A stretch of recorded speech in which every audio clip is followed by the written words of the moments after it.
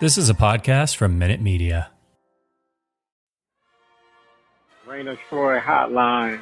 Alicia, Michael, what's going on? We know you have takes. We have takes. I'm actually surprised that your rant line, rave line, whatever, isn't completely full. Why can't we just win a game? Can I blame Michael Castillo for this? Can I blame Bob Connolly for this? Could I put on a zebra shirt and just go out there? Scratch, claw, up against the wall. Can't explain it what I'm feeling right now, guys. Let's open up that rave line! Woohoo! Oh, I can't believe USC has escaped the Groundhog Day existence and has ended the Helton era. Hello, everybody. Welcome back to Rain of Troy Radio, episode 426, coming to you on Thursday, November 18th. This is the USC-UCLA Rivalry Edition. I am joined with our friend Jake Merrifield from the What's Bruin Show. We'll talk to him, we'll preview the game, play some over-under, open up a mailbag, and so much more. As always, you can follow us on Twitter at Rain of Troy, like us on Facebook, facebook.com/Rain of Troy. Be sure to subscribe to us on Apple Podcasts, Stitcher, TuneIn, Overcast, wherever you can find a podcast, we are there. Our email address is rainoftroy@fanside.com, and our phone number is 213-373-1USC. Suck at What's Bruin Show. Yes, there you go. Okay, you might want to not touch that button. Bruins. Not today, Jake. How about this one? I'm happy that UCLA won. This is not the episode. Okay, this one? I despise UCLA. Okay, Is that I'm better? your host, Michael Castillo, joined along with our soundboard pressing friend, Fool. from the What's Bruin Show, Jake Merrifield. That is me. Hello, how are you doing? I'm good. We are at your studio here. Welcome to the What's Bruin Show Yeah. studios, yeah. And, I would say I would like to apologize in advance because, this is not the Rain of Troy studios, which has some sound dampening technology installed. It's a very professional place. To be honest, I mean, we haven't put up the tiles yet. Let's just go with it, right? Just go with it, right? Sorry. At least, at Yeah, least it does. at some point it did. Yes, for sure. And it will in the future. Yeah, for sure. The What's Bruin Show studio happens to just be my garage. And so there's all sorts of It ambient sounds. lovely in here, yeah. There might be a 200-pound dog roaming through at some point, knocking something over. Yep. So there might be some noises, and I apologize in advance. The sound czars of our listenership are going to be thoroughly upset when they hear you. I think you are the biggest sound czar of your gray whale listenership. gin or whatever you're drinking. Yeah, I think you're the biggest sound czar of your own listenership. So I mean, if it lives up to your standards, then I think everybody else will be happy. But anyways, I'm happy to be here. I am happy you're here. I am happy to be here too. I'm very honored. This is the first time I have co-hosted Reign of Troy. Yeah, look at that. I'm very thrilled. We've done mashups where and collabs, as the YouTubers would say. Yeah. But we haven't necessarily co-hosted. So you are filling in for Alicia, who is on special secret assignment. That's right. We will hear from her later. Yes. So look forward to that later on in the show. But it's rivalry week. It makes sense to have you on SC UCLA. You told me before we started recording this. Yes. It doesn't feel like rivalry week to you. Like not even a little bit. Like starting to right now. It doesn't for me either. Looking at you, in the eyes, and I knowing that we're actually going to talk about the game. Sure. But I did 2 hours of podcasting yesterday for our show. And of course, there's a lot of men's basketball talk because UCLA is looking pretty good right now. There's a lot of football talk because everybody's either super pissed about it or just super, it's kind of like blah about it. But when we actually got to talking about the Crosstown Showdown, it was like, we've been, doing our show for 8 years now. You've been doing yours for 10. And of all that time that I've been podcasting about UCLA football, this is the one where I'm just like, is it really UCLA USC week? I just not feeling it. It's weird because you look back and was last year's exciting? I don't think so. It was an exciting game. The game itself was incredible. But the lead up to it, you're right. The lead up, I don't feel like I was amped for that one. No. The 2018 game, I don't feel like I was amped for that one. No. And I put on our rundown that in the intro we can talk about the rivalry in general, our favorite moments or whatnot. And I feel like I say this every year in the lead up to this rivalry. Maybe this is a hot take. The rivalry sucks. And the rivalry sucks because it has not been good in 30 years. Because there's this imbalance where either UCLA is good or USC is good, and neither of them are both good at the same time. Yeah, we've been searching for that for, since Aikman and Pete, right? Right. Pretty much. Last year's game, objectively, was the best game in 30 years. For a neutral observer, I think like it went back and forth. It was decided at the end. Can you think of another SC-UCLA game that went back and forth and decided at the end in the last 30 years? I can't think of one. I mean, you can think of some that got decided at the end. Not necessarily. I mean, 13-9 was not necessarily back and forth. It was just a slog of a game that had giant stakes, and the underdog won. I don't think a neutral observer would have enjoyed that game. I don't know. I certainly a neutral observer. The underdog aspect would sure. like what happened last year better. Yeah, for the whole game for sure. Yeah, sure. Yeah, there's things to appreciate you over the years. You got to go back to 96 in the overtime game. Yeah, which is probably my favorite because that was when I was a student. I got to the game. I got in a car accident before the game. This is a confession here, I actually didn't even get to stay to the end of the game because I had to leave because it was getting dark and I had no headlights. And so I watched the game from the golf course on somebody's TV, the very last series, because I was like, I had to drive back to Riverside. This is the first time, Rain and Troy listeners, that I've shared that story. I've always claimed to be at the entire game. Wow. But I walked out in the middle of overtime. Big confession. Yeah, big confession. But I did get to see that. But that's my favorite one, I think. Well, that game, until last year, I did not go to the SC-UCLA game last year, which was the first SC-UCLA game that I had missed since 96. Wow. First one I ever went to was 97. I've been to every one since then except for last year. And the 96 game, I was mad at my dad in the 90s because he would take me to every game except that game. Oh, my gosh. He would take my uncle or he would take somebody else because, I don't know, I guess I wasn't mature enough to go to that game.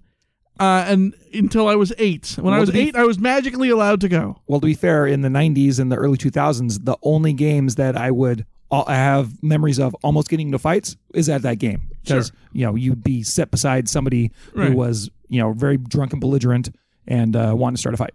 Yeah, and so 96, I could see that. 96, I didn't go. I was 7 years old. Me and my mom went to the mall. I remember we went to... At one point, we went to the Round Table in Torrance. Rest in peace. It's no longer there anymore. Rip Round Table. Love Round Table. And we have one out here.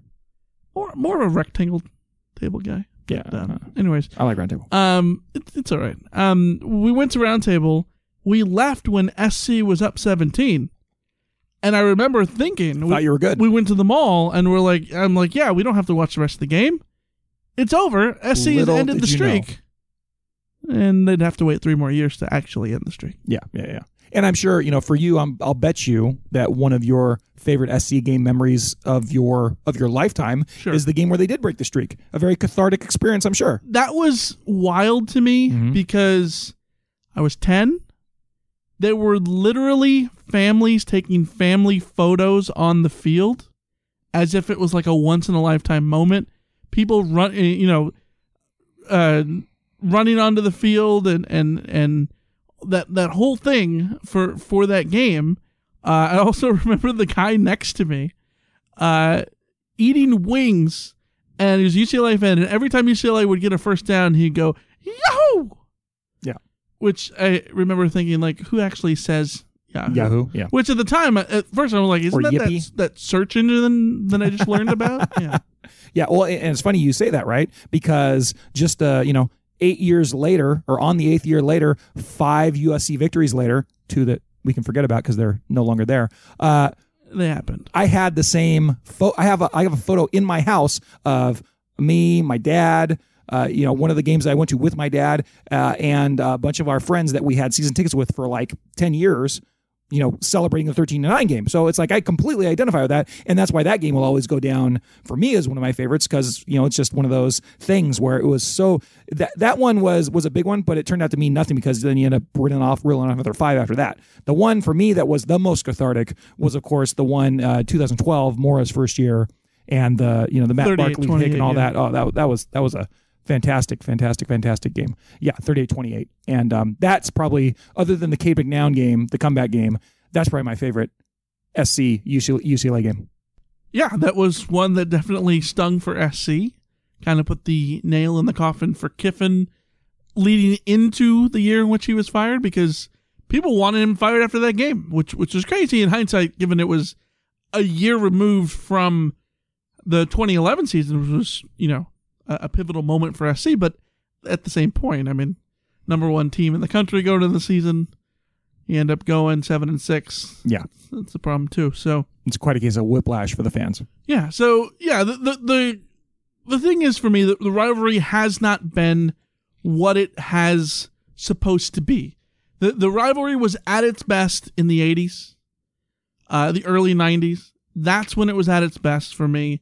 And that's when SC and UCLA were basically at the same level. Yeah. Even in the 70s, I'm sure there was moments, and surely in the 60s, when you had the 67 game of the century, both teams at their peak, but usually they're not at the same level. And this year, again, will not be at the same level, which is ironic to say when you look at the records. They're only a game and a half apart, but both teams feel like they're worlds apart. I don't know about that. I mean, like, I guess if we get into like breaking down how both teams have been playing as of late and like what's gone wrong with UCLA season versus what's gone wrong with SC season, right. I think they are a little bit further apart, obviously. But as far as just like when you look at just the raw statistics of it, the spread is plus, USC +3 as the home team. But if you look at like the win predictors for the different, analytics things, they like sway slightly in favor of USC, which is kind of, bizarre or just kind of it's based on the talent and stuff like that. But it's sad to say, but I feel like this year's teams are closer than any of the last, number of teams have been. And that's kind of a sad thing because they're both kind of, on the to pathetic side. I'll give you that. I mean, you also look at Chip Kelly is he's on the block, right? Like this is depending on who you talk to, he may or may not be, yes. But certainly from the fans' perspective, he absolutely is. Okay. Let's talk about that for a second. What do you mean may or may not be? Well, I mean, on one hand, you could say, look, he's pissed off the local media for sure.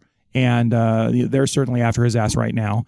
He's pissed off the fans for sure, being that he's a guy who, since he's been in Westwood, has put together like one of the worst, if not the worst, cumulative record of any other coach that's been there for 4 years. He's done things like I think he's like 6-12 at home or something. I can't remember the exact stat, but he's lost a bunch of home games. He's lost like all of the close games. I did the numbers the other day, and he's like 1-1 in close games the first year, 1-1 in close games the second year, 0-2 in the last 2 years in close games. It's just like everything he could do to kind of like win some fan support. Every once in a while there's a big win, but other than that, it's been very depressing, especially based on what the expectations were coming in.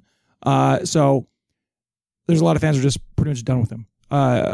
What we kind of are as a show, for the most part, is we wouldn't mind seeing him for another year, I think, just to see what kind of happens, as they have, even though it's been in the slightest positive trajectory, it still is a positive trajectory. And with all the jobs opening in college football right now, like, you kind of wonder, if you get rid of him without having somebody that's a decent candidate in place, like, what are you really doing? You might as well, I think, in my opinion, I think you might as well roll the dice in one more season and just see how it goes and see how all these other college football openings end up. And then maybe next year you have a better pick because everybody's changed coaches this year.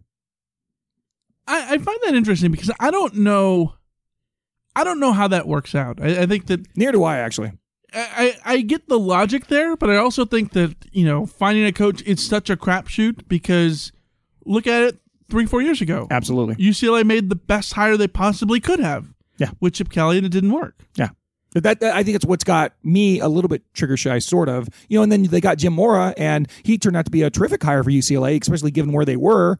And he was like the 8th or 9th pick, I want to say. And then Mick Cronin was a disaster hire. Yeah. The process was high. Pete Carroll was oh my gosh, what a meh hire. And then, back this up, Mick Cronin wasn't a disaster hire. The process was a disaster that ended up with Mick Cronin, who was seen as a good alternative for as bad as the process. Everybody was making fun of UCLA until they weren't over that hire. Right, yeah.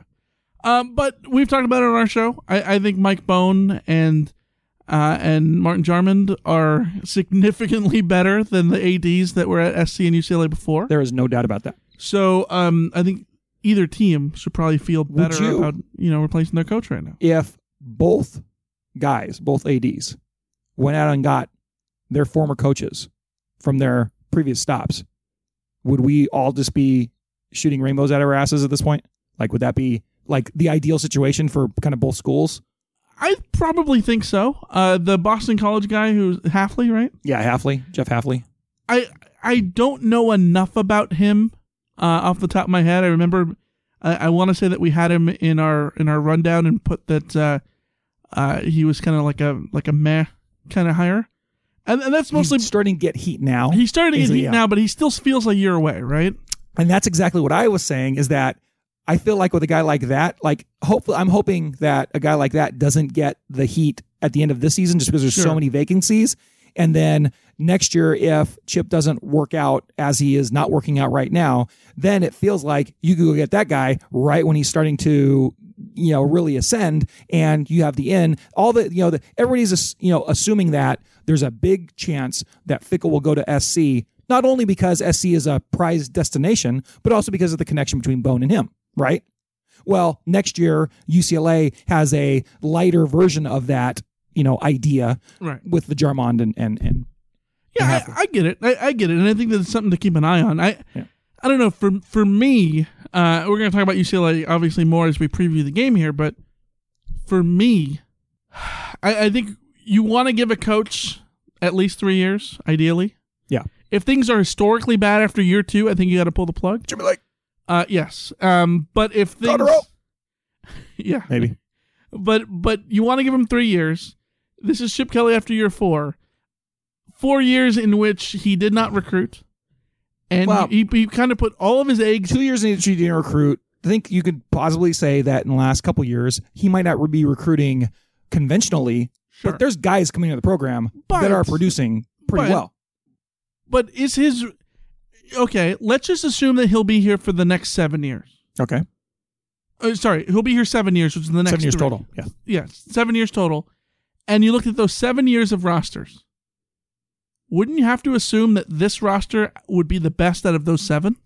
I don't think I would assume that just because I'm one of those weirdos, and I am completely fooling myself because I will acknowledge that 99.9% of the SC and UCLA fans are going to disagree with me on this. But in my opinion, the reason you hired Chip Kelly and one of the reasons you were so excited about him was that he was claiming to have an edge in, even if he's not recruiting the super 5-star superstars, he's gonna find the develop scheme guys, fits, right? Yeah, and not just the scheme fits, but also develop guys too.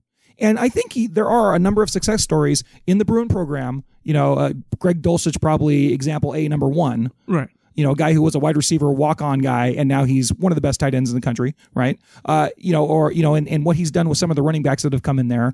It's a transfer from UC Davis that comes in and starts this. One of the things you point to is Chip Kelly is he has a lineage of good backs now in his 4 years at UCLA. Right. And it all started with Josh Kelly from freaking UC Davis, for goodness sakes. 289 yards. Yeah, and that's turned into Zach Charbonnet, a guy from Michigan, that was a big-time recruit. So I would kind of, I'm like one of the Sunshine and Roses guys about how Chip Kelly has kind of developed a program from that side. What I will acknowledge is he has not been able to get the game breaker guys, the big superstars that are going to be superstars there. And that's kind of what I think this team is lacking. So yeah, certainly there is that problem. Yeah. And I think if you're UCLA, if you're SC, if you're one of these big schools, you go out and get Chip Kelly because you think, well, he did amazing things at Oregon, and Oregon has more resources than most schools. Yeah. But SC and UCLA theoretically should have more resources than almost all of the schools, right? Absolutely. And so that what could he do with those resources? Yeah. And I think that's where he's kind of not fit the bill. And I think it would be one thing if he wasn't recruiting elite talent but still winning with his guys. Mm-hmm. And he's not winning with... If he was winning with those guys, I wouldn't care. Because then you could look at it and be like, you know what? It's like De La Salle football. De La Salle had, a prospect here and there, Maurice Jones-Drew example, right? But it's not like they had the same talent that Mater Dei or Long Beach Poly had, right? Yeah. On an individual level. Yeah. But they were winning with a system that just won, and they found guys who fit their scheme. Yeah. And Chip Kelly has not been winning to back that idea up. So for me, I think that, if you assume that he's going to be here for 3 more years, I would bet that this roster, personally, is probably going to be the best roster out of those 7 years. And he's taken a step forward, but it's not the 4 steps forward that he needed to take to make up for the lack of stepping forward the last 2 years. And there's no doubt about that. I mean, I was, when we did the season predictions, I thought that 8-4 was absolutely the least he could do and still kind of maintain a hold on the job. And so I'm still sticking with that. Like, by the way, if he loses another game this season, then to me, like, I don't think there's any chance he hangs around. But it is still within that parameter for me. And when I look at the slight improvement they have made, it is still improvement. And I think that one side of the ball, he's gotten pretty much figured out. I like, even though there's people, we have guys on our side of things, notably our bro, analyst, Chris Osgood, who I love, and he's a super smart guy that tracks every single play for UCLA football. And so he's got qualms with how much Kelly's got at his disposal and how he doesn't ever settle in on the stuff that works. And he just is like always been experimenting with all sorts of new things, kind of like a grab bag of stuff. But when you objectively look at how this offense has played the last couple of years and when they are kind of fully operational, especially this year, they're putting up, 30, 40 points a game regularly. It's a fun brand of football to watch. It's a different than everybody else kind of thing where, I think SC fans would probably like having what's the UCLA offense has been this year, in that they have a pretty powerful running game. They're relatively 40 points, and I'm like, wow, what's that like? Yeah, exactly. So what I'm saying is that over this time that he's been here, he has gotten one side of the ball pretty much figured out, and the other side of the ball has just been a glaring albatross around the program. Yeah, and UCLA's defense is. I have a million questions for you. I want to ask at some point in this pod a lot about the defense, because I thought last year UCLA took weirdly a step forward on defense. Yeah, and I thought UCLA was pretty good last year. This year, I don't know if to me they're about the same, maybe worse than last year eye test wise. Especially worse on defense, but definitely worse on defense. But on offense, they're certainly probably better. But as a team, they're very similar to what they were last year. And last year's record, I thought, was a little unfair for them. But certainly, they lost 2 games by 3 points, and they were leading both games. And it was a weird season. Yeah, it was a weird season. I like I said, I give. But you can say that for a lot of different. I give Chip Kelly the benefit of the doubt for last year, which is why I think I would have wanted to see more of him this year. We all did. UCLA, so no, there's no doubt. Anyways, let's get into the news, and then we'll preview this game, SC and UCLA, and then wrap up the show with a little bit of a mailbag.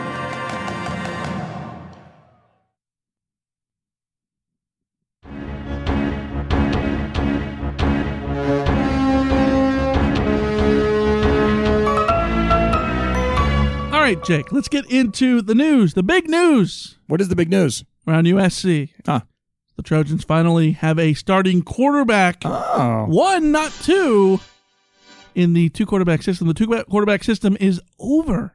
So is that by default because of an injury, or was it a positive decision? Essentially. Okay. I was real curious about that. Keaton Slovis had an injury he suffered in the ASU game, took him out of the game. It did not take him out of the game, but he was unable to practice last week ahead of the Cal game, which was not played and ultimately postponed. And then this week, early on Monday, Dante Williams, USC's interim head coach, is like, you know what? We're just going to roll with Dart. So Jackson Dart, the true freshman, is going to be the starting quarterback for USC on Saturday afternoon at the Coliseum against UCLA. It's going to be his first career start. He did basically play the whole Washington State game, save for 3 plays, in which SC had their best performance of the year up in Pullman in Dante Williams' first game as an interim head coach.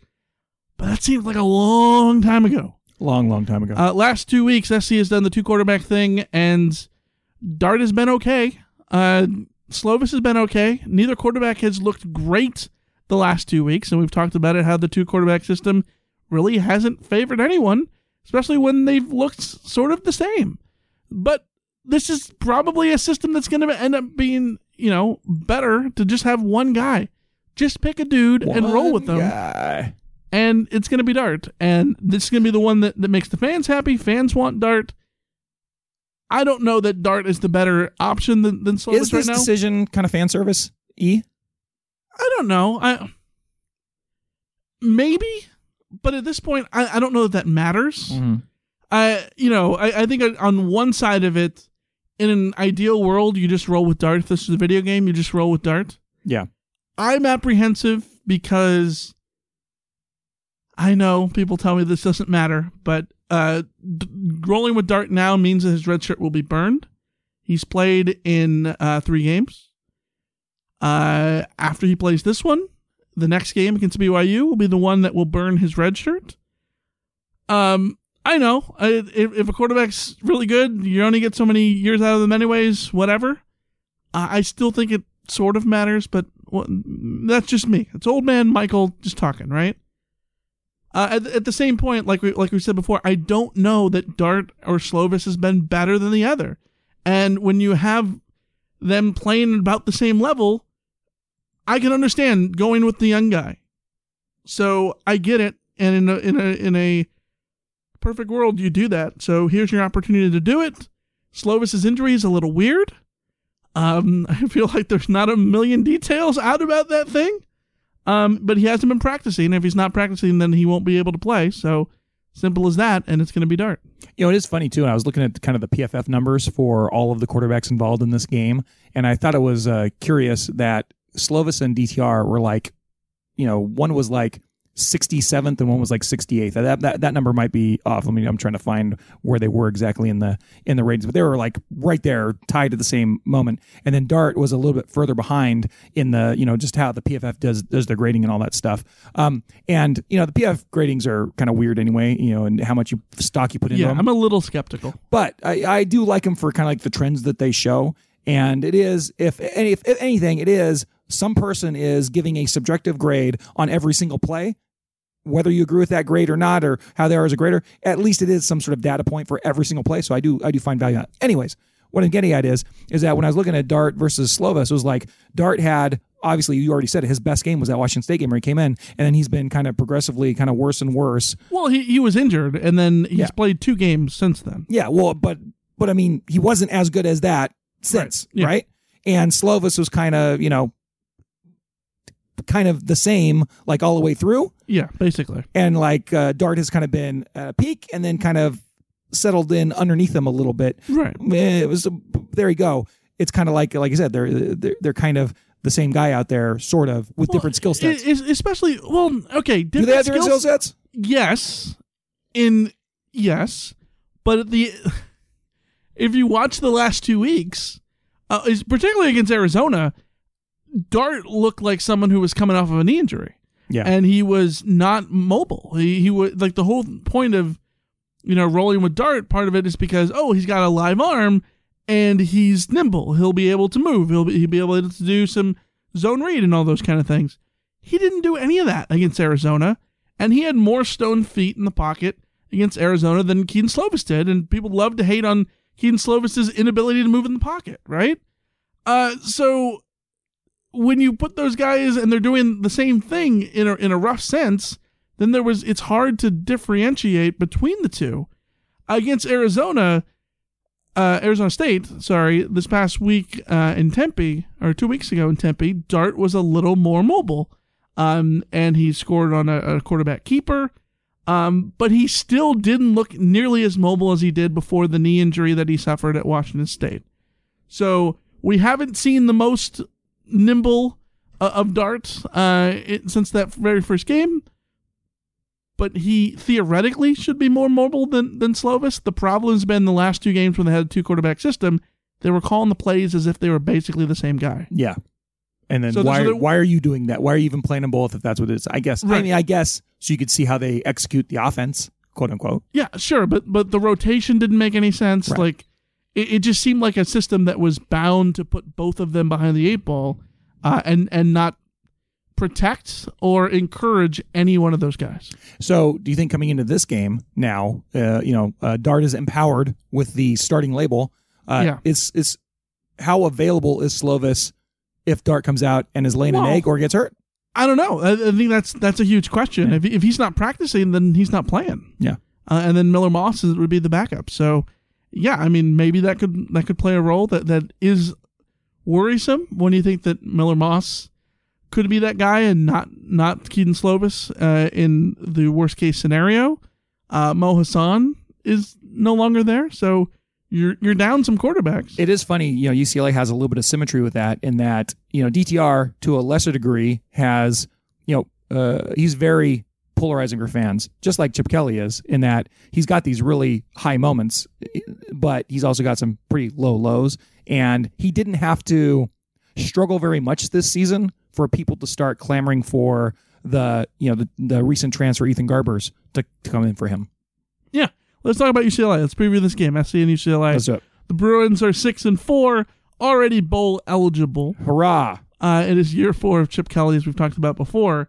Not ranked in the polls, but Sagarin has the Bruins at 34th, which is better than SC, who currently ranks 54th. The interesting thing, I look at the SP Plus numbers.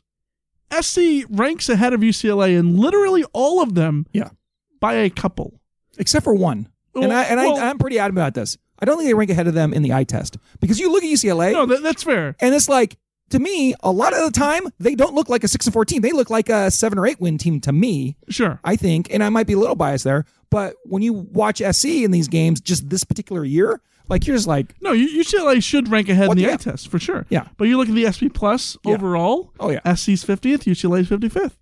Offense, SC's 20th, UCLA's 22nd. Defense, SC's 86th, UCLA 89th. Special teams, SC's 58th, UCLA's 63rd. At the very least, you could say this is an even game by any metric. Sure. But, of course, like you said, in the eye test, I think UCLA is a much, much, much better football team. I wanted to get your thoughts about the offense, particularly at quarterback. You mentioned DTR. DTR has been hurt. He came back, right? What's the scenario with him? What's going on with DTR and Ethan Garbers? He's been banged up throughout the season, most notably in the game against Oregon, where they kind of left him out there on an island to make some plays at the end, and Kayvon Thibodeau and some of those other Ducks roughed him up quite a bit, and I thought he showed some serious gumption. He finished the game, which ended up being a close loss. Even though Oregon kind of stretched it out there for a minute, the Bruins had a chance to win that game at the end, and they came up short, which we're very used to seeing now as Bruin fans recently. But then it was kind of like a double loss because the two toughest games of their season so far were basically the Oregon game and the Utah game, which were back-to-back in their schedule. And I'm not saying that they would have beat Utah in Utah with DTR, but I really think that they went there and it was pretty much a guaranteed loss as soon as he was not able to go in that game. Putting Ethan Garbers in his first start in that situation was just it was a loser from the get-go. So any chance they had of winning the Utah game after that Oregon loss was right out the door when he got hurt. Since then, he's kind of been still getting banged up, but I think he's fairly healthy now. He took a couple hits in the last game against Colorado, but he played one of his best games against Colorado, and I think he's ready to go, and I think he's very, very motivated to pick up his first actual win against SC as the starter, and it's may or may not. I don't know. Bruin fans are like, "What the f?" But may or may not be his last chance to do that. It's weird. Like on one hand, it feels like DTR just got to UCLA. Yeah. The other hand, it feels like he's been there forever. It's funny. I said this on the show last night in that DTR is probably the worst UCLA player that is in my all-time favorite list of players. Like, is he a Magic Man? To me, well, he probably is a Magic Man in that I've cursed his career a little bit by rooting so hard for his butt, because our Magic Men usually struggle, right? At least, when Bill or one of the other hosts will say that. But like for me, like my pantheon of Bruin players, and these are the guys that I watched play since I was a student and since then. Obviously, the top two are Cade McNown, Maurice Jones-Drew, and then right below that's Brett Hundley, and then it goes from there, right? And you get your Danny Farmer on that list. Darragh was very low because he was actually a student when I was there, and he was just a big, tall volleyball guy, and I was in love with Cade back then anyway. So I mean, Cade could do no wrong, and everybody else was like kind of extraneous. So you look the other way when he parked in those parking spots? Absolutely, yeah. He could park wherever he wanted for all I care. Okay. Yeah. Nice try, pal. And then there's like the Josh Kellys of the world and those type. But DTR is right up there at the top for me. And even though he's had this crazy up and down career, I just like the guy. I like how even when he's making mistakes, he's trying his ass off. And I really appreciate about him. Yeah, I feel like every time I watch DTR, he's someone who is either running away from something or he's getting hit but you can tell he's trying, right? Yeah. And it's weird to look at someone and be like, well, he's a high-effort quarterback, but he's a high-effort quarterback. He absolutely is. That's a good way to characterize it. I can see that. And UCLA's offense, I think, is a little interesting because you look at the numbers. I don't think UCLA is elite in any particular number. Not anymore. They started pretty elite. They're high volume in terms of rushing. Yeah. So 22nd in the country in rushing offense, averaging 203.9 yards per game. But you look at yards per carry, 42nd in the country, 4.73. So, which is very respectable. They're not going to gash you, but not crazy. But they're going to run a lot, and they're going to get a bunch of yards that way. And I will say this too, is that in the past, like last year, the year before, and the year before, I would say, well, you have to adjust that for all the losses they're taking from sacks. Sure. This year, that's a true stat because they really haven't taken a lot of sack yardage losses. They're much better at preventing the negative plays this year, but they just they've had a couple games, notably, I want to say Oregon and Arizona State, where they just couldn't quite get the running game going peak efficiency runs, but they're pretty good at it. I think that's a good way to say it. Yeah, UCLA has a pretty good run game, which is, I think, going to be a problem for SC when you look at what ASU did last week or 2 weeks ago.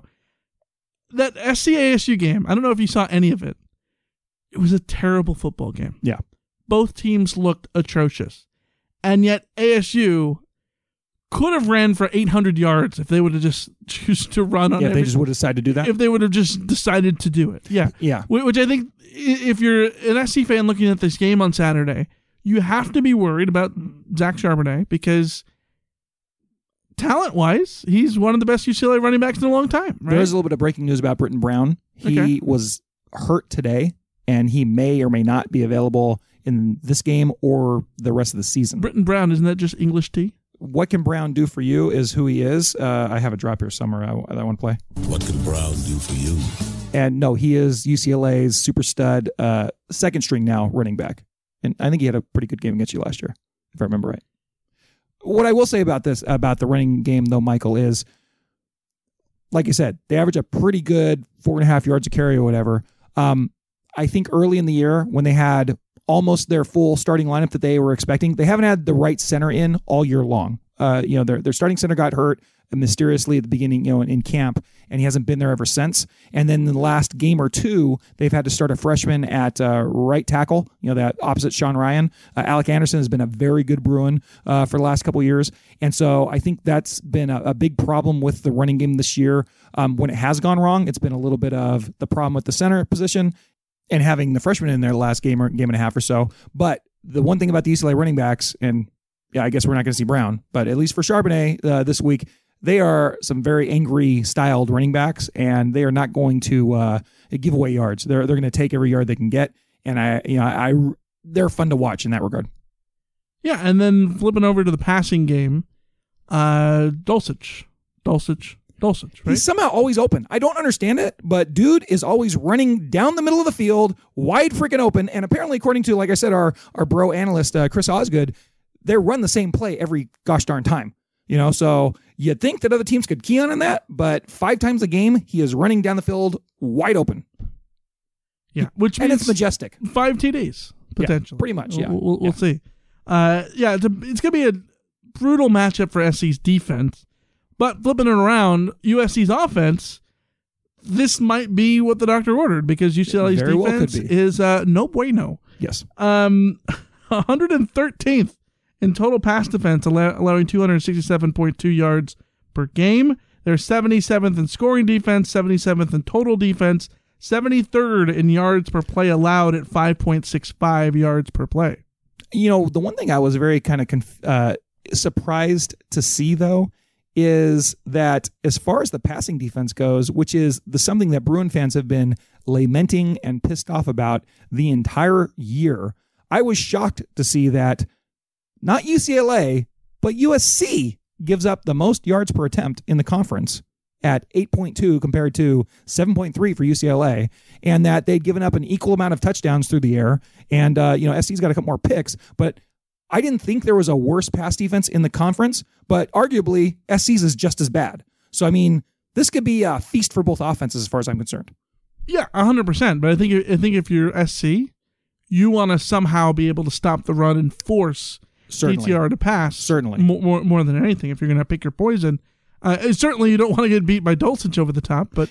Yeah, and if everything's going right for the Bruins, it's not just the running backs running, but DTR is able to get Dulcich over the middle and then run for 10, 15 yards just like he did against Colorado. So, and that's really what they're looking for. Michael, you said earlier talking about how last year's defense for UCLA kind of took a step forward, and then that certainly hasn't been the case this year. Yeah. They overhauled their defense last year, and for all the Bruin fans who are out there clamoring about, Jerry Azzonaro's been there for 4 years and he sucks and he should have been fired after year 1. He hasn't talked to the media. He doesn't talk to the media. Like, he talks to the national media, like before the games. But, yes, all the Bruin beat reporters are not too thrilled the fact that Jerry's never been made available, and whatever. I don't really know why.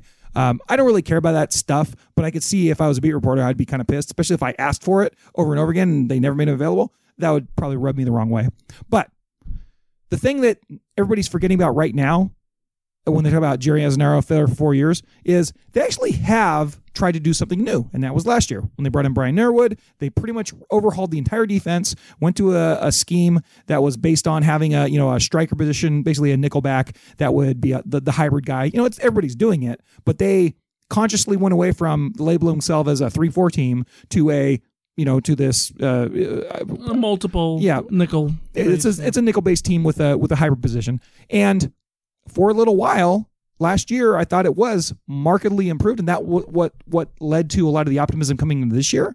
The big difference has been when you look at how their tackles for a loss and how much pressure they were able to generate last year really didn't translate into this year. And a big part of that was they had a big dude named Osa Odigizua last year who was able to just account for so many offensive players just trying to take up his, deal with his space that freed up a lot of these other guys like Mitchell Agude and dudes like that to make some big plays. And this year they just haven't had that. It's so similar to SC's problem because SC was a very good defensive team last year.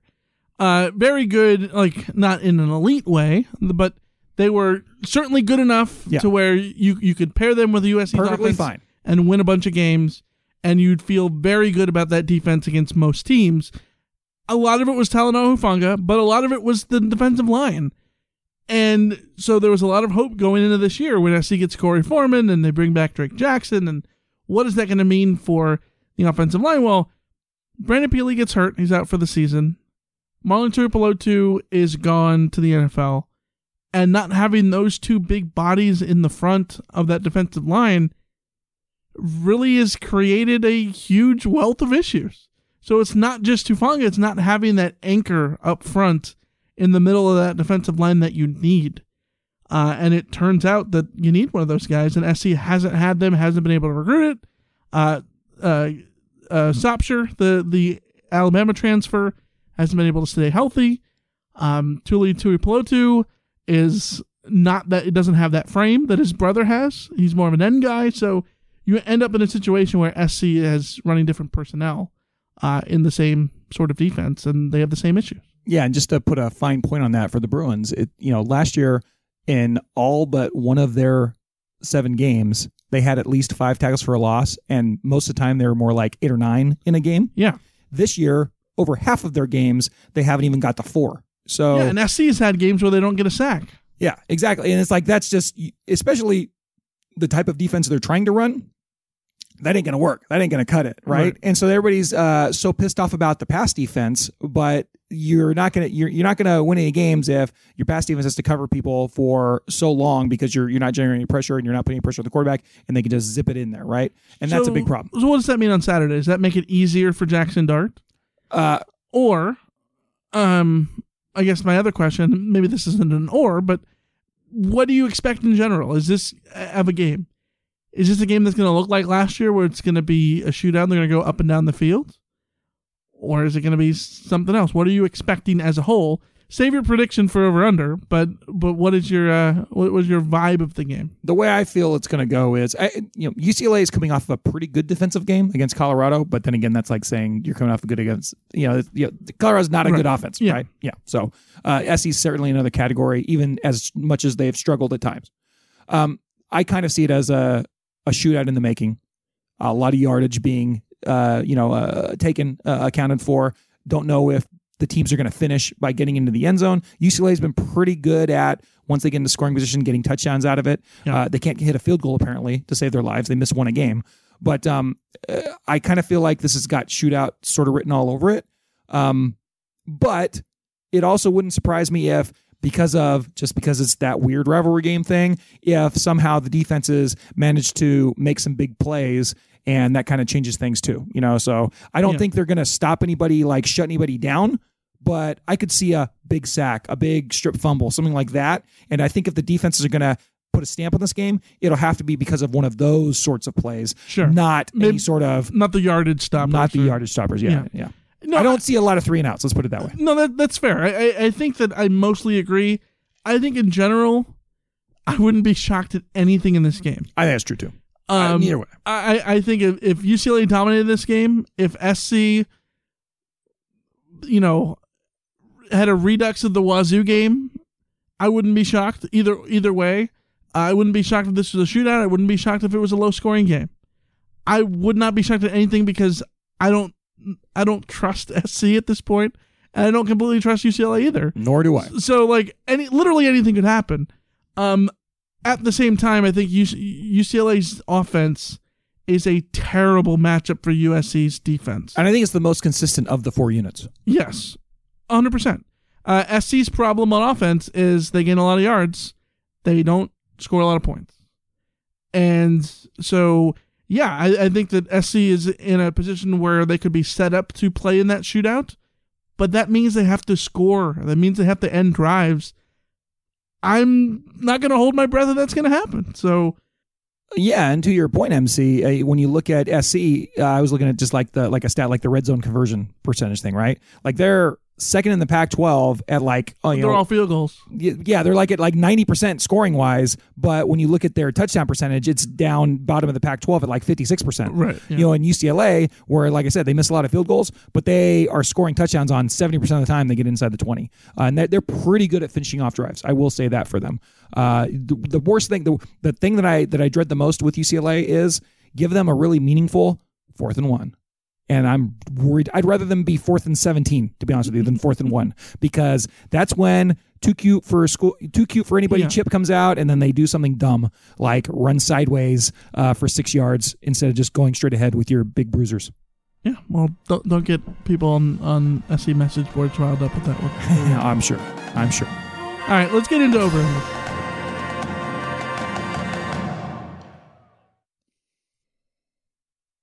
So you're going over. I'm feeling bold. Give me that over. I'll go under. I got to take an under here. I got 3 unders to take. I'm going to do an under here.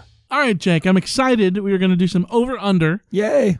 No Alicia, so you're going to fill in. But Alicia did submit some over-under picks. Oh, nice. Okay. So we're still going to include her. Wonderful. It's been a wild season of over-under, one in which she's done a little bit better than me, but what a shame. Yeah. She is 31-25. I'm 25-31. The season leaders, it is Adam and Clinton Pittsburgh, who's 35-21. Second place, D-Set, 33-23. He's just a baller, man. Both of them. Yeah, 100%. And then we have tied in third place, David Orange County and Tofu Garcia. I love David Orange County. Yeah, Dave's the best. Even though he's third best here. And the other guy's cool too. Yeah, Tofu Garcia, for sure. They're at 32-24. And then in fifth place, tied, is Alicia and PJ the swimmer at 31-25. What a shame. What a shame. Yeah, I ranked 16th, but we'll skip that. Good job, Michael. Sounds rumpy-pumpy. Yeah. Anyways, we're going to do this classic over-under style. Since we have 3 people, you, me, and Alicia submitting over-unders. Mm-hmm. We are not beholden to just taking the opposite of someone set the line and I set the line and you take the under and I'm locked into the over. That's not how we're working. Okay. You're free to choose. It's rivalry week. Like Dolores O'Riordan, am I free to decide? God, you're so young. Sure. Yeah. The Cranberries, Michael. The Cranberries. Rip Dolores. I don't know what that is. God damn you. The fruit? No. All right. Jake, what's your first over-under? My first over-under is just something that we haven't addressed today on the podcast, but I think it's something that people are wondering, and that is over-under 55K at the Coliseum this Saturday The Trojans in their home games have been right around that 52 to 55 mark. Yeah. Most of the announced year, all paid of the attendance. Year. Yeah, that's it. Announced paid attendance. Not visually, not the eye test. What they announce is going to be a season high crowd at the Coliseum. I think would be over 55K. At the very least, it'd be over their average. I can't remember what the high is, but that's the mark we're hitting. The line, yeah. I'm going to take the over on this because I want to say that I believe that there's a season ticket package that includes the UCLA game and like some other game or two. And so there's probably a few thousand people that have that particular season ticket package. Sure. That would automatically include them in this. So yeah, give me the over. I'm going to agree with you on the over because I am free to decide, and I'm not locked into the under. The eye test, big under.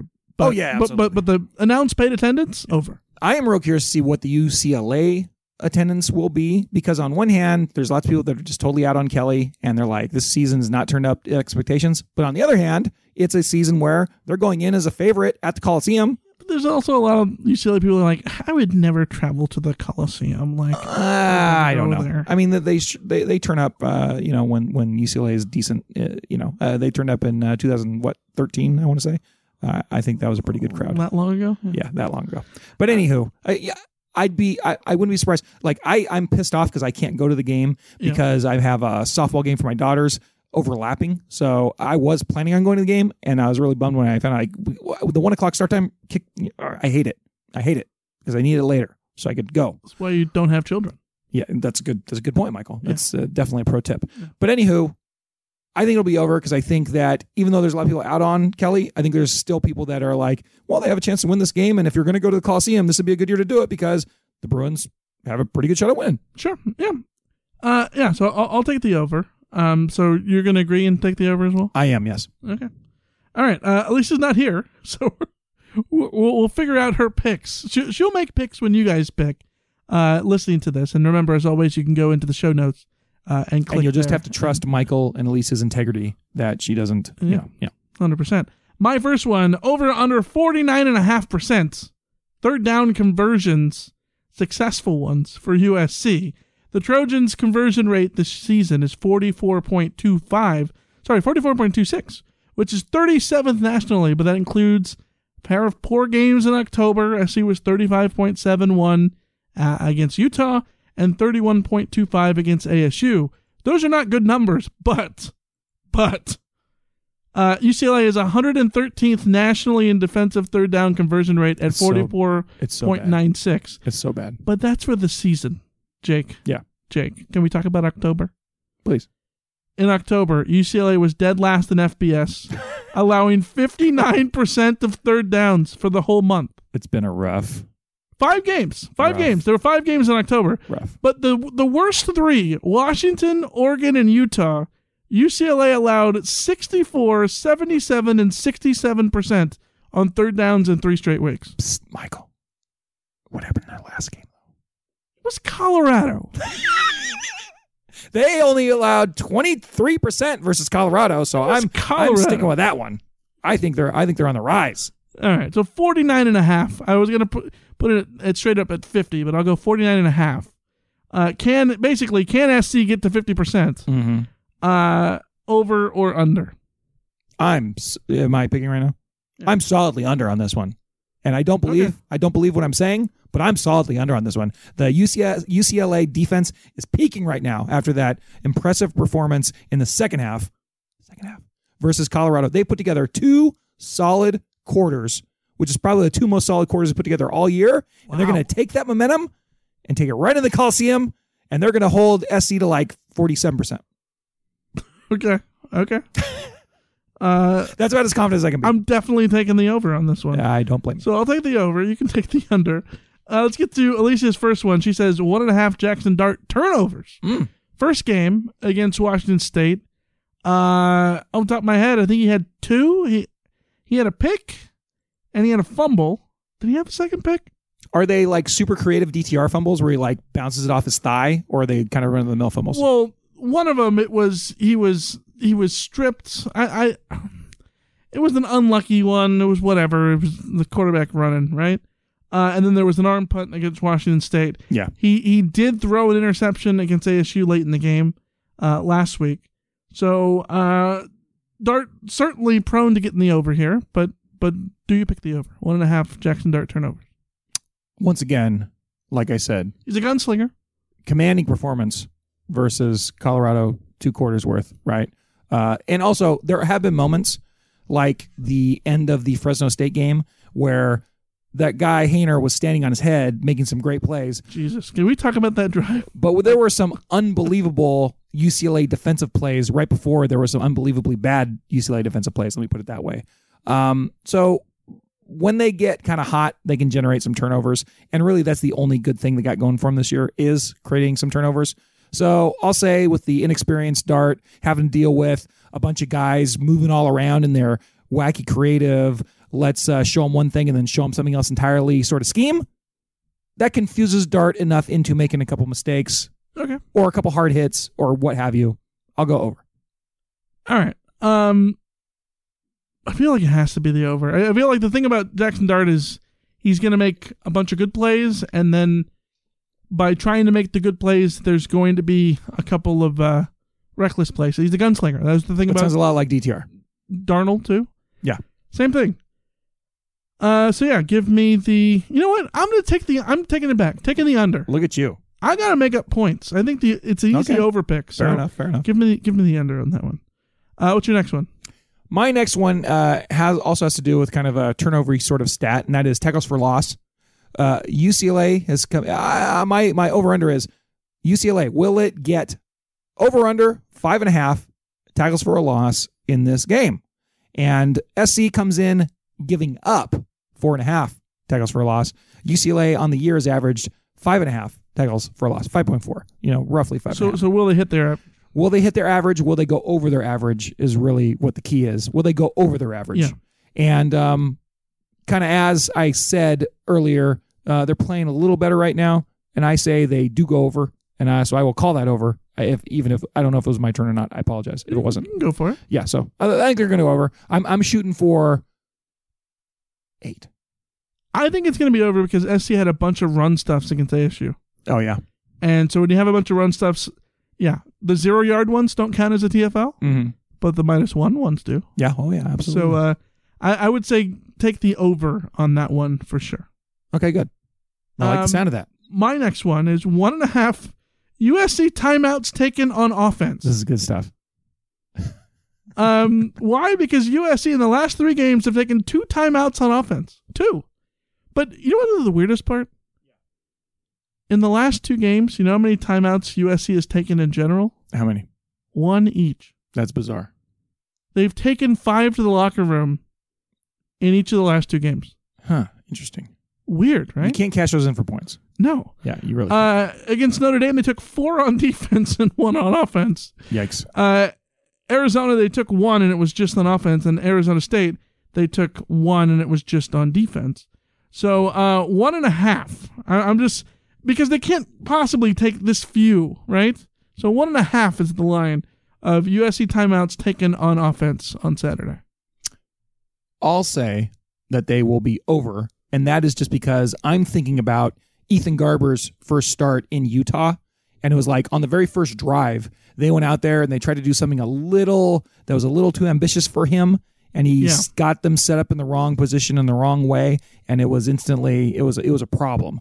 And they had to call a timeout real quick. I think they called 2 in the first half off of that. And I could see, the UCLA defense is not good. Dart making his first start. Yeah. The UCLA defense is not good, but they do a lot of stuff that could be confusing for a guy that doesn't have a lot of experience. And kind of based on my previous over-under where I was talking about the tackles for a loss and all that stuff, I could see, or the turnovers, one, I could see them calling some timeouts by necessity because he's just a little confused. So I'll go over. All right, I don't know that it's SC's MO to call timeouts based on confusion. Yeah. Usually SC's just roll with it, baby. Takes a timeout because the clock's running down. Yeah.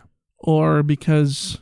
Well, that's the same thing. They're slow to get it going. Okay. Which is funny for an air raid. Why would you be slow to... I thought you'd just go out there and just set up and go. Well, Jake. I thought that's how it works. It's a long conversation. Isn't that the principle of it? It's a long conversation for another day. I will take the over also. You have to, right? Like they have to regress to the mean, right? I think that's a fair statement. Next one for Alicia is over under 169.5 UCLA rushing yards. I don't know why she picked this line when the Bruins are averaging 203.9, but that's what she texted us. Yeah. So we're both taking the over, right? If the Bruins don't go over that, I'm going to stab myself in the ear or something. I'm going to go on a limb right now. Yeah. If UCLA does not get more than 169.5 rushing yards, SC wins the game. I think you're very, very, very, very, very, very right about that. Yeah. Okay. Certainly. What's your last one? My last over-under is over-under 1.5 number of trips to the injury tent for DTR. In a lot of these games, he's doing a lot of running. In the last game, I could have also done over under on failed hurdle attempts for DTR, and I could have put that in there as that would have been like a 1.5 or 2. But we'll do the injury tent. He has put himself in a lot of jeopardy this season.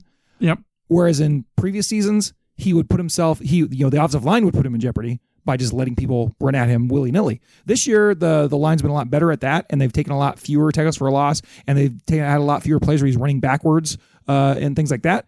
But when he gets out there in the open field and running, he's doing all sorts of twisting and gyrating and jumping, and it's pretty crazy. And he comes up hobbling a little bit sometimes. So over, under 1.5 trips to the injury tent for my man DTR. Huh. He had one in the last game, FYI. I think I'm going to take the under because this is so hard to gauge. It's so wacky and one of those things that I don't know that I track. So I have to take the under. Well, they'll point it out in the broadcast. So there will be a definitive. For sure. Yeah. I'm just saying, I don't necessarily clock it. Does that make sense? Mm-hmm. So give me the under. Very good. Okay. What are you taking? Oh, I'm taking the, just for giggles, I'll take the over. Just because I think it's going to be one of those dramatic games, lots of crazy plays. He's out there a lot. He's out there gunslinging, running the ball, doing his thing. Like Hainer? Maybe. He had a Hainer moment this year, and that was against Oregon, but it didn't turn out well for him. They lost the game. God, that Hainer drive. Don't get me started. It was like watching a dead man walk up the field. Like, how is he still doing this? It was brutal. And by the way, in that game against Fresno State, this is the Fresno State game and the Arizona State game forever are going to go down as very, very frustrating for your boy here, because the Fresno State game, they got exactly what the defense played well enough to win that game, except for on downs that were over 25 yards to go. They forced them into 3rd and 27, 3rd and 25, 3rd and 23, 4th and 22, 5 times. And Fresno State was 4 for 4 on them. One of my favorite moments as a kid was watching those 7:30 games on Fox Sports West, where it was Steve Physiak and Ramsey, Dave Ramsey. Oh, yeah. Not Dave Ramsey. Who's your UCLA quarterback? Why am I dumb? But Patrick No. We're stupid. What's his name? You know who I'm talking about. Yes. Yeah. Anyways, I want to say it was him on the call. And this was UCLA and Oregon State in 99, 2000. And Oregon State was down probably 10 in the fourth quarter. Tom Ramsey. There it goes. Dumb. Anyways. Yeah. And Oregon State had a third and a 3rd and 22 or something like that. And they're if UCLA allows this, they don't deserve to win the game. And of course, here's a run to Ken Simonton or whatever. He picks up the first down, and then UCLA lost the game. It's so brutal. And so that was the first game about Fresno State. Against Arizona State, that was a blowout. The Bruins lost by 20-plus points. However, Arizona State scored 30 points on 4 long plays, right? And it's the defense was playing okay, except for the plays when they allowed 70 yards. It's like me on Madden. It's very true. Yeah. But it was it was just a very frustrating experience to watch. All right, my last one. Over under 1.5 celebration penalties for both teams combined. Yeah. SC is certainly capable of taking them. Jackson Dart took one last week when he scored a touchdown. Nice. SC's cornerbacks definitely capable of taking one of these sort of penalties. But 1.5 combined, both teams. What do you think? I say absolutely. Oh, I hope it's over. And number one, that's that's betting for some fun in the game.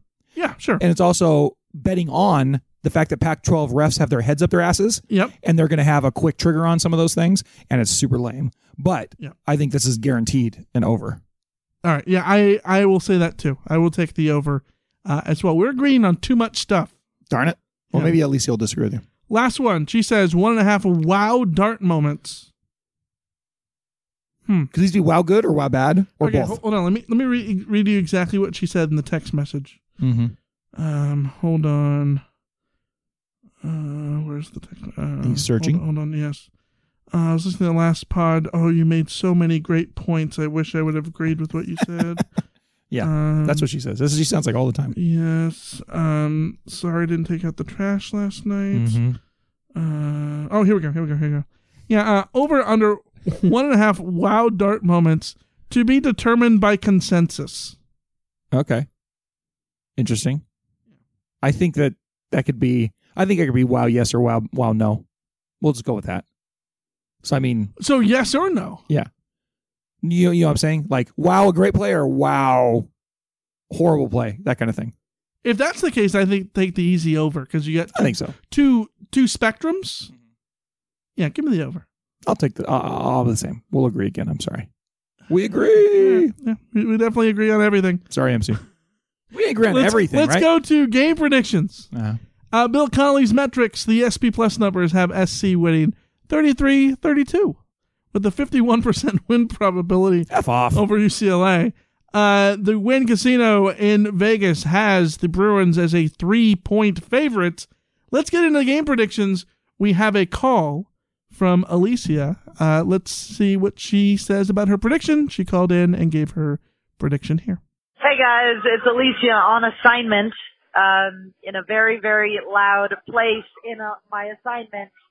And I'm trying to call in here. I hope you guys can hear me okay. I'm doing the prediction for the UCLA game. And I am very, very sad to say that I have very low hopes for USC in this game. You look at UCLA this year, they've only really lost two good teams. I think Fresno State's a decent team. Utah and Oregon are both good teams, and ASU just, beat USC. So USC is not on their level. It kills me to say that. Jake, you're going to enjoy that. But I cannot see USC winning this game. In fact, I expect this to be another in a long line of embarrassing moments for USC. I'm going UCLA 43, USC 24. I was actively rooting for UCLA today, and it makes me feel dirty. I'm happy that UCLA won. All right. I love that, Penguin. Nice prediction. Okay, you added those drops at the end. No, that was her live in the moment. Yeah.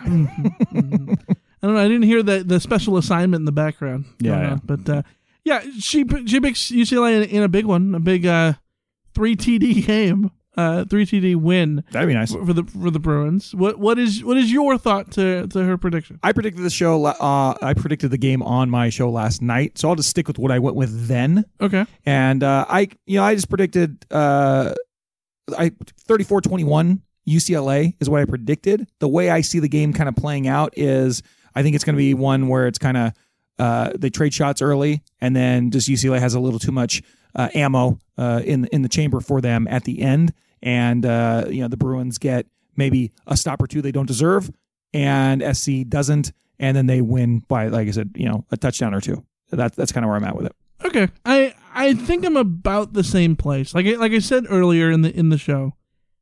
Anything would not surprise me. And that absolutely, I agree with you on that, MC. Like if SC came out and put everything together and had a blowout win, wouldn't shock me. If UCLA had a blowout win over SC, wouldn't shock me. I think I'm going to expect something along the lines of the Notre Dame game or the ASU game, a game where you can look back and say, well, SC gained a lot of yards and had chances, but couldn't pay those chances off enough. And UCLA wins, let's say 35-23. Sounds good. Right. Let's just go to the mailbag.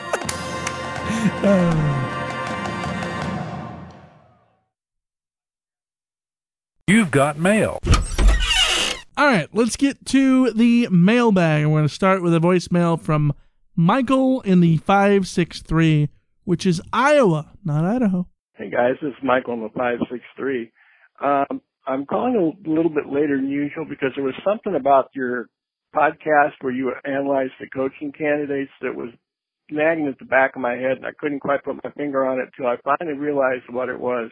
And this is what it is. I'm leery of promoting a guy from a coordinating position who's had zero head coaching experience. I don't want USC to be the guinea pig for them figuring out the learning curve and the things they could have done and should have done down the road and at the next school and that sort of thing. Rather see somebody come in who's had some coaching experience, even if, for instance, to use an extreme example, let's say Coach O, if he's learned from his, mistakes at LSU, I'd far rather see that than I would some dude who's never been a head coach, but he's an outstanding, offensive or defensive coordinator. I'd be curious as to what your take is on that. That's all I got. Have a good one. Right on. Bye-bye. Thanks for the call, Michael, as always. I understand the hesitancy, and I think in a perfect world, I agree. Any coach is a risk. We talked about it before. Chip Kelly was the best coach UCLA could have ever gotten a couple years ago and did not pan out, or has not panned out yet, right? And so they're all a risk, and if they haven't had head coaching experience, they're even more of a risk. What I will say, though, is I don't think you can overcorrect based on the situation that you've been in. And for USC, that would be excluding guys who have not been a head coach because of Clay Helton. I don't think that that's the best move because you can absolutely have someone who's never been a head coach succeed. When you look at I'm looking at the college football rankings right now. Georgia, number 1 team. Who's their head coach? Kirby Smart.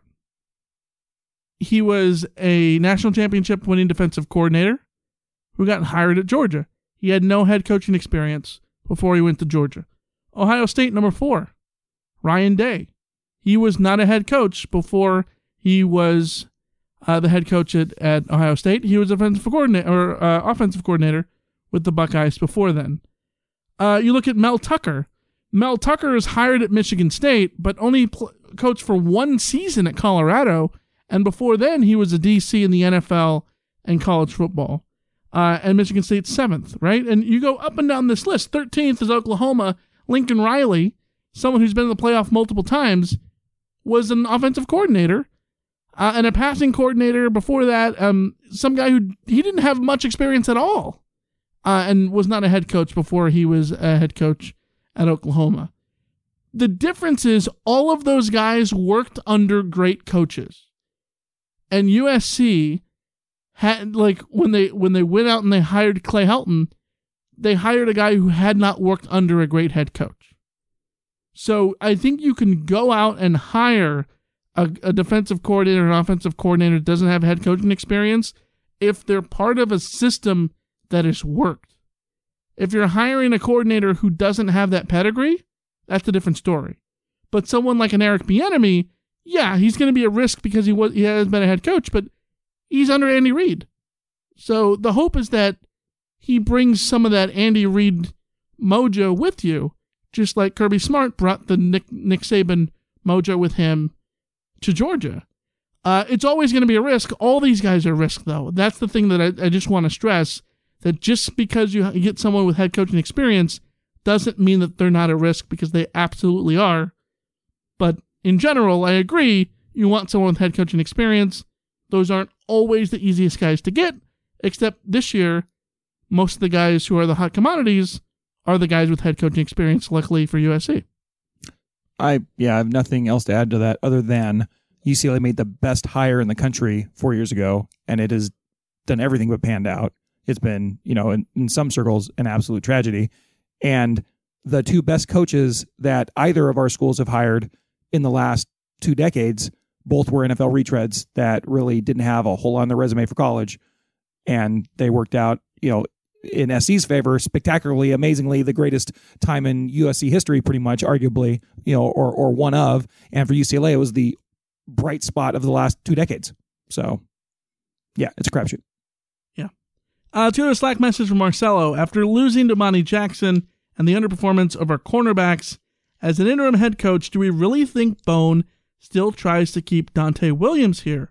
I'm indifferent as to whether he stays or goes. So much of this isn't his fault. And of course, the next head coach should have a say. But I can't imagine an interim doing a worse job to guarantee him a job somewhere else on staff next year. If y'all were the head coaches, would you keep him?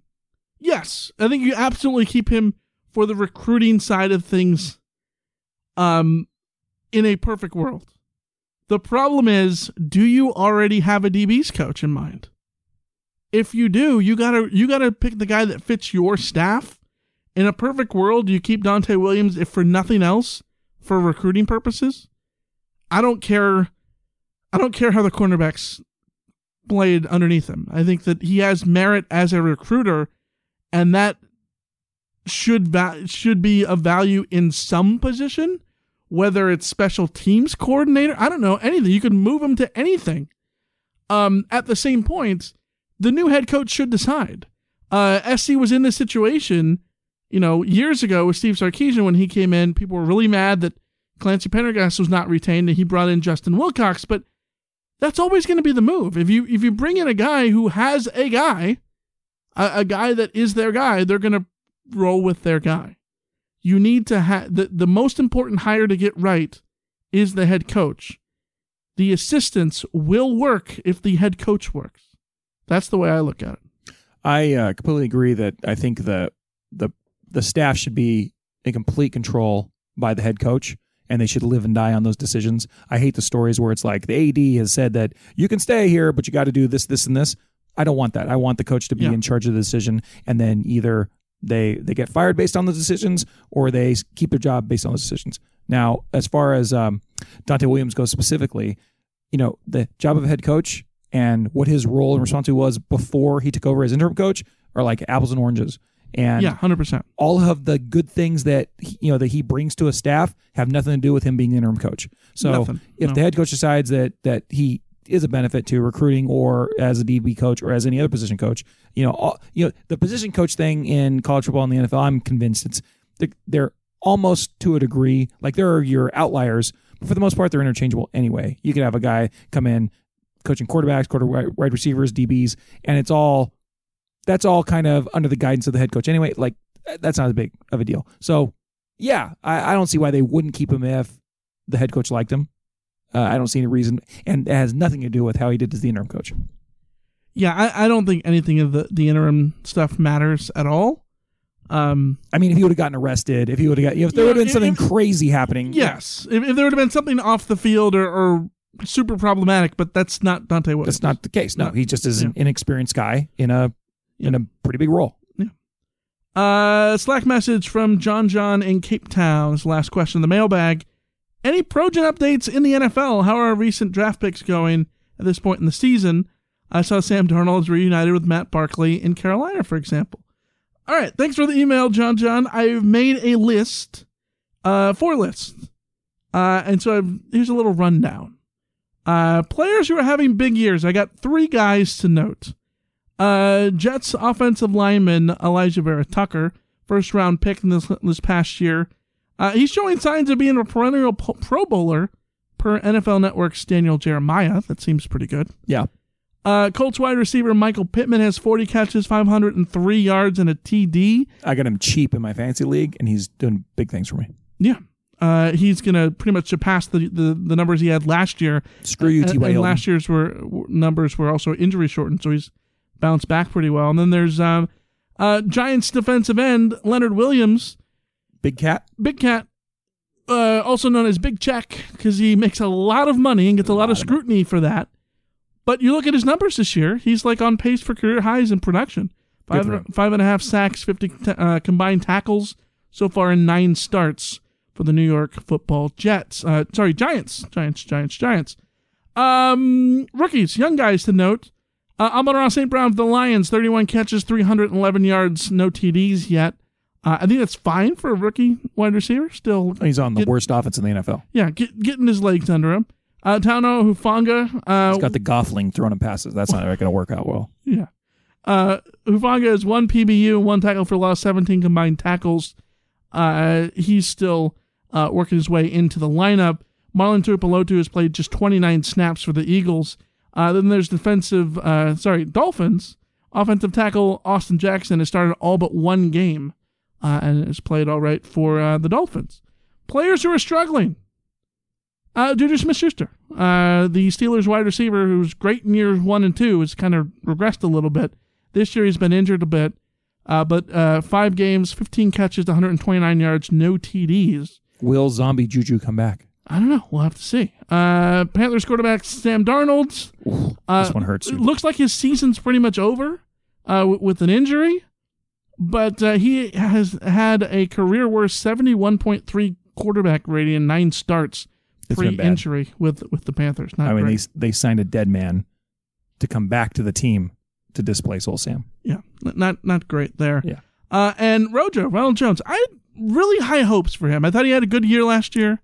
He was a big part of their team on the way to winning the Super Bowl with the Bucs. So far this year, only 194 carries, 194 yards on 44 carries. He had an opportunity, and then Leonard Fournette said, no. Yeah, 100%.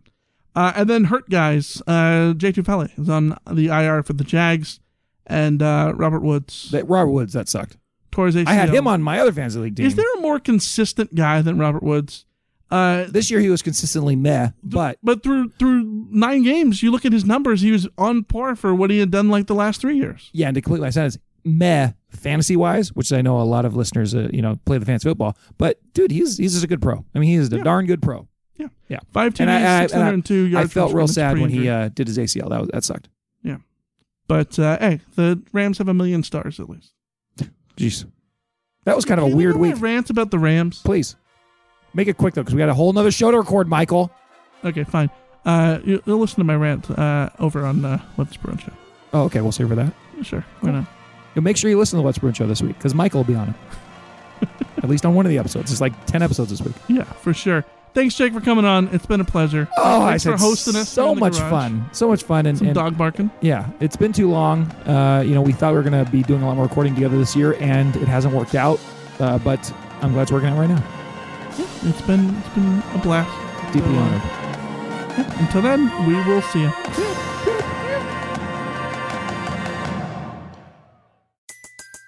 Everybody in your crew identifies as either Big Mac Burger, McNuggets, or McCrispy Sandwich. But you're the Filet-O-Fish Sandwich all day. That crispy fish, that savory tartar sauce, that melty cheese, that pillowy bun. Yeah, you get it.